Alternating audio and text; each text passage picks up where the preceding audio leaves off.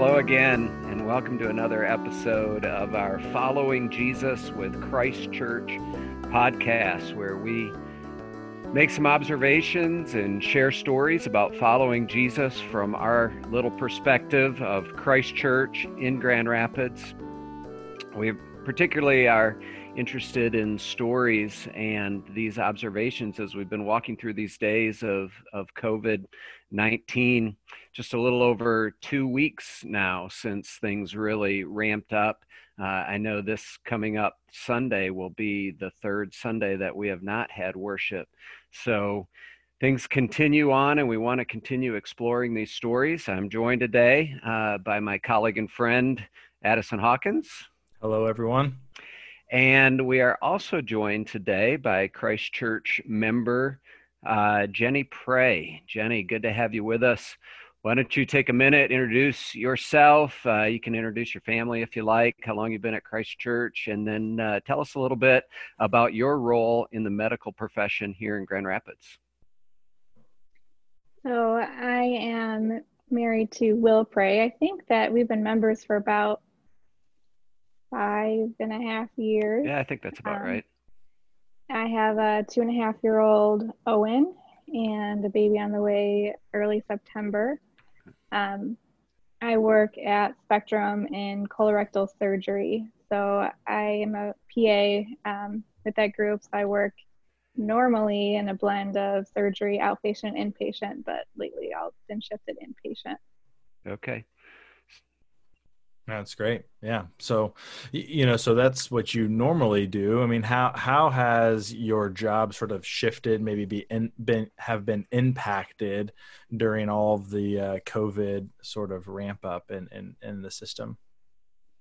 So Spectrum has canceled all outpatient visits that are non-essential, all elective surgeries, and kind of shifted to a team-based workforce in the past couple weeks as this has ramped up. So ours being a surgical practice, that has greatly impacted our office and surgery schedule, although a lot of our surgeries are more emergency or urgent based with being related to cancers or emergency situations. So that means I've been pulled from office or other rotating responsibilities, and I've just been in the hospital, rotating out of the hospital with other teams to kind of minimize the amount of people that are in the hospital at one time. Yeah.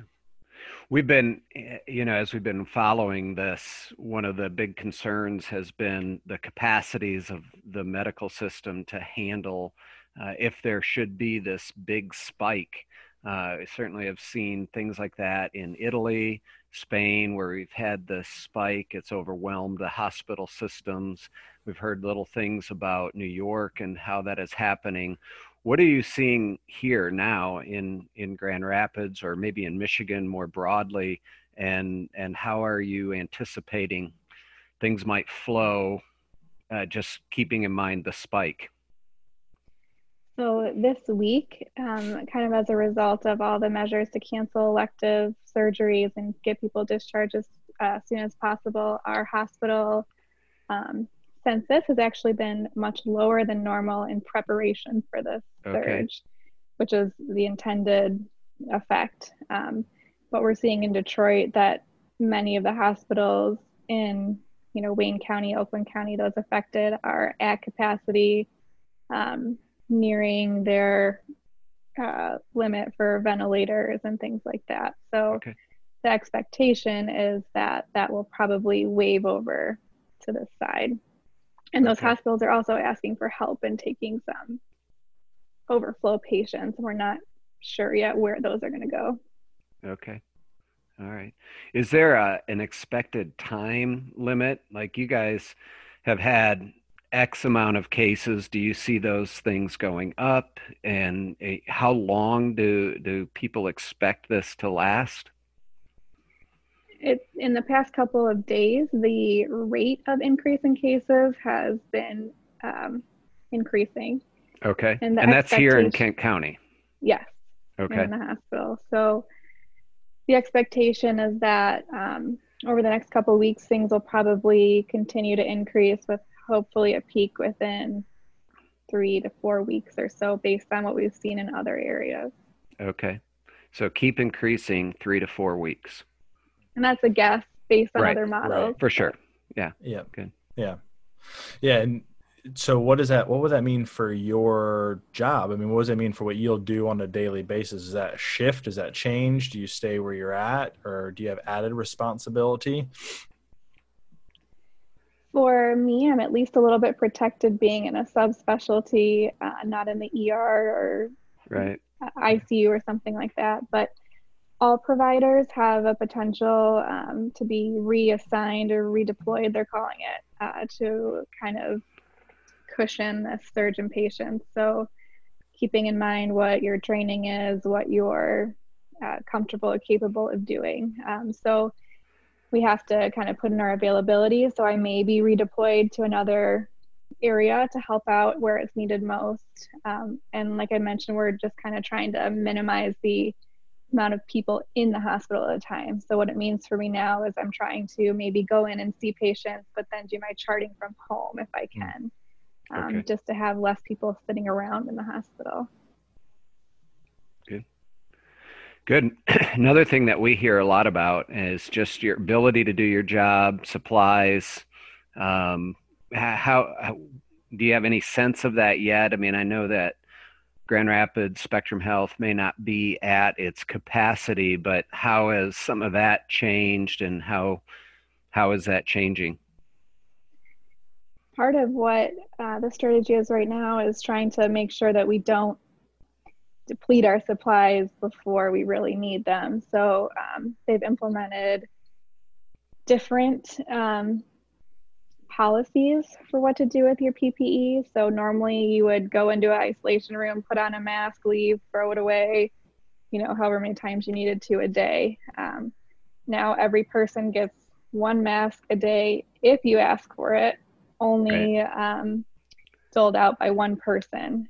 And that is an effort to hopefully preserve our supplies. But I don't think that anyone has enough, to face a situation like Detroit is facing right now. So that's why they've been asking for donations and getting anyone from the community, other businesses like GRCC or Grand Valley, I believe, donated a bunch of their masks from labs and things like that to try to have some reserve for things. So we're not following our normal protocols in order to try to preserve things. Yeah. And so that's a way that, people listening, if they know of connections, people that have masks, gloves, some of that PPE stuff that you're talking about, they can donate that to the Spectrum system. Yeah, there is a special email I think they posted that you can donate to. I think a lot of the health systems, even long-term care facilities, nursing homes, are all accepting donations for masks. Even hand-sewn masks for those who like to sew in our church. They have patterns and kind of tips for that, because those can at least be washed or sterilized and reused if we get to that point. Okay. Yeah, and we'll put a link to that in our show notes. So if anyone wants to find out how they can do that, they can just look there, and that will guide them and direct them in the right way. Question for you, Jenny. I know you mentioned a little bit earlier that you're 17 weeks pregnant. Congratulations, by the way, on that. That's awesome. Thank you. What's it like to go into the hospital and just realize that you could be walking into a contaminated area, that you could be exposed? And then, for you, obviously, it's not just you, it's also you care about your baby, those types of things. Like, how do you, as a Christian, think about that, and how do you prepare yourself to go into that type of situation? It's been really tough. The mood in the hospital overall of everyone working there is that there's a sense of impending doom, and it's just kind of it's very odd in general to be there. You can tell everyone, patients and employees, are all anxious about what is expected. I've had to think a lot about it because I have to continue to work and to be in that situation. So I've personally been trying to minimize my exposure to, suspected patients or things like that. But I've had to think a lot about what safety means to me, or where I find that. Right. Actually, I had a article come into my email earlier this week that Rosaria Butterfield wrote, and she said something about safety and making sure you're looking to God as your ultimate hope, and that these medical measures and things we have in place are great, but that's not your fallback. That's not your main base. So I've had to think a lot about that, and while being safe and washing my hands and, Right. Doing all those things, just kind of trusting and having faith that God knew when I was going to get pregnant and when this was going to happen and where I was going to be at that time. Absolutely. Yeah, thanks for talking about that a little bit. It's always one thing to talk about these ideas, and I realize for a lot of people, as we're talking about following Jesus and talking about following Jesus during this coronavirus time, it's, a lot of these ideas that we talk about in good times, God is our rock, God is our shelter, we're really having to sort of go there, and it's become very real, whether it's going into the hospital or it's the economy, the downturn in the economy, or it's just becoming very, very real. And it still could become even more real. Right now, not too many of us in West Michigan have been affected personally by somebody, experiencing the COVID or being lost through that. But certainly worldwide, we see that happening. So it really does. It's an opportunity to exercise our faith in new ways. Yeah, and that's probably really important too, to live out in a place where most of the people, to use your words, are feeling like there's impending doom coming, right? Like being someone that can come in and, while recognizing the severity of the situation and what's going on, having a sort of different outlook and saying, well, I know this isn't where my hope doesn't come in all the medical things or the practices we're putting into place, the policies we're making, but rather, I'm safe in my Savior. I'm safe there. I can rely on him. I know he has this all planned out. I may not know what that looks like, and it still may be really hard. That could be a little bit of a glimmer of hope, maybe some light for people in the medical system, in a way that probably looks different to a lot of us who aren't in there, who don't feel. I mean, I read and see that impending doom almost everywhere I am, but I'm not in the hospital system where I'm actually kind of a part of it or in it, kind of in the front line, if that makes sense. Yeah, I think that's a point of prayer for healthcare workers. It's just the overall mood. It's a cloud that is in the hospital right now. So just a prayer that everyone can keep hope and keep your eyes on what truly is important and where your hope truly is. I think we're at a point where it's not just the providers or the nurses or techs that are feeling it, but it's the patients too. And if the provider, maybe the person coming in and taking care of you, feels at least has some ability to be reassuring in some way, I think that would provide a lot of benefit to patients too. Can I ask you a question about patients? How are they feeling just with this like no visitor policy? That must just be sort of strange to be a patient in the hospital and feel so alone. Have you had any interaction with patients about that, or kind of around that topic?